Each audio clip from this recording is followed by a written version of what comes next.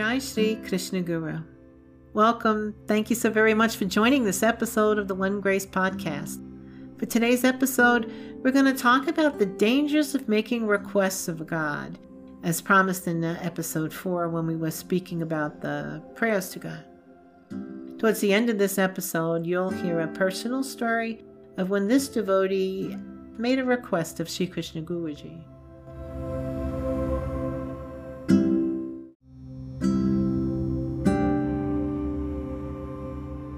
In the last episode, we did talk about the hope for One Grace Ashram.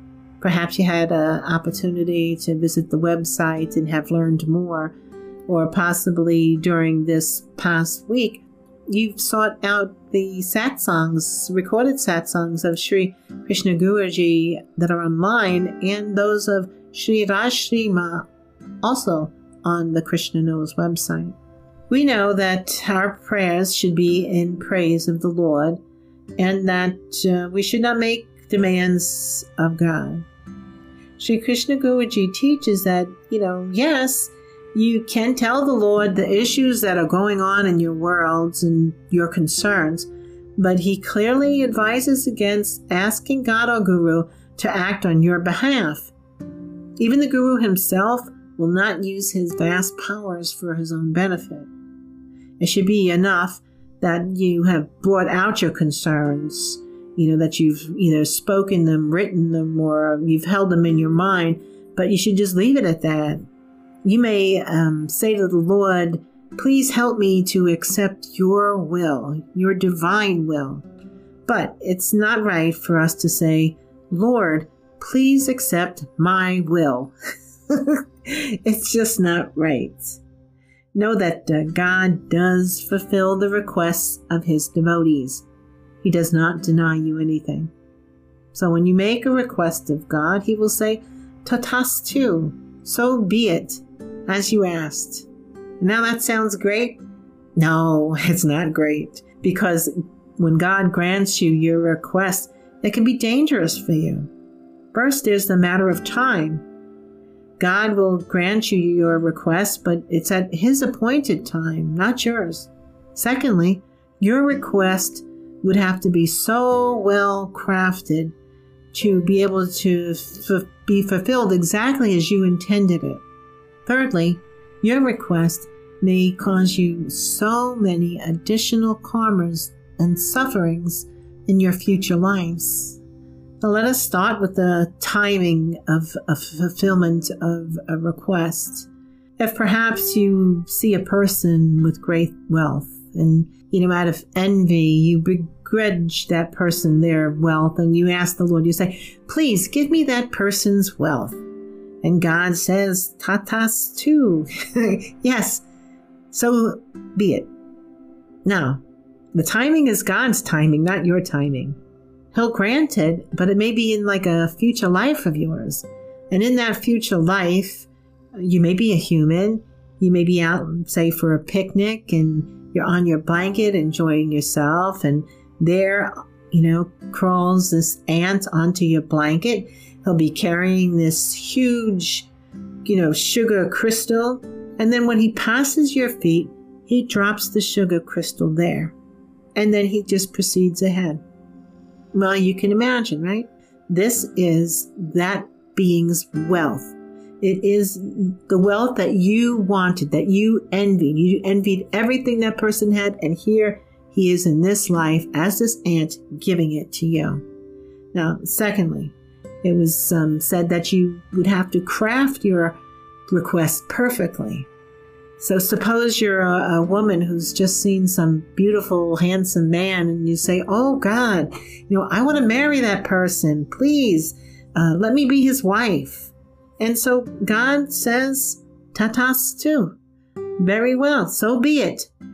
And in this very life, he has granted that request to you. But what you didn't know when you saw that beautiful one was that he only wants a spouse that is timid, will stay at home, and maybe be completely dependent on him.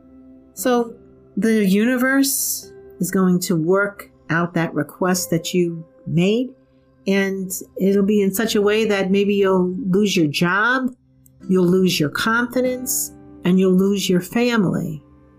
So then now you'll be married to that beautiful man, that beautiful, handsome man, but you will have lost everything that you thought to be you and everything that you thought to be you close to you. You would lose that family. So now it's just a shame. So the third reason not to ask is that it may be very dangerous to you, especially if you are seeking liberation or realization in this life. Suppose a near and dear person to you has an ill son, and you ask God to, please don't let them die. Could you just restore him to his healthy self? God says, tatastu. Yes, so be it. Then that person may grow up to be, some ruthless lawyer, right? Every action that lawyer takes becomes your karma too. Every person's life that lawyer destroys and the outward waves of people affected by the lawyer's actions become your karma too. It doesn't matter, even if the guy became a very kindly lawyer and, one who fights for the underdog.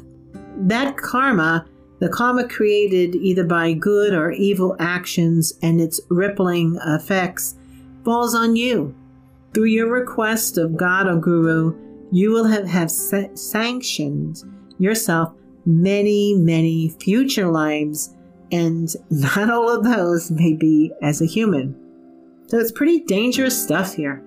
Now, let me tell you of a personal story, if I may. This is regarding a request that this devotee made to Guruji. And now there's an analogy frequently used of the Guru being like a diamond cutter. And if you haven't seen the raw stone, the diamond can be massively covered, but the diamond cutter, he knows that the gem is inside, and he takes cut after cut to finally reveal the beautiful gem, and then he shapes it to display its best qualities. Well, this is how the Guru works, right? The Guru is cutting away and removing our ignorance. So, while the Guru doesn't take direct action, the words are known to the universe, his universe, and the powers that surround him. Because I longed to be with Guruji, I wanted to move ahead and understand quickly. So I asked Guruji, please, can't you just whack a big chunk away? Well, without airing any dirty laundry or here, you just know that it was shocking for me, and it was quite upsetting. Many intimate relationships which I had were quickly and irrevocably severed. Some of those around me took action to cut away deep ties, but without their actions, I would still be bound. So God's universe fulfilled my request and cut away huge amounts of attachments.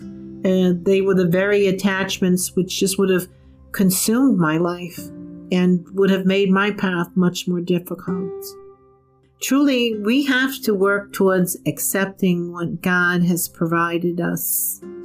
We have to trust and have faith that God's universe will work for us. You are that divine essence of the supreme divine consciousness. We don't have to ask. His universe will work it all out as per his plan. And it's dangerous for us to make these requests of God or Guru. So have faith. Trust that the pieces of this puzzle will all fall into the proper place per God's will. Sri Krishna Guruji says, why get yourself entangled in the karma of others? Whatever is due to come to you in this life will come. So I'll leave it at that. In the next episode, we'll learn about the 3 Ds and the capital D as taught by Sri Krishna Guruji on the path of love and devotion. Thank you once again for listening to the One Grace podcast. Please do follow the podcast, or if you'd like to get in touch with us, if you'd like to volunteer, you can contact us on the website using the contact page, or you can reach us on Facebook or Instagram.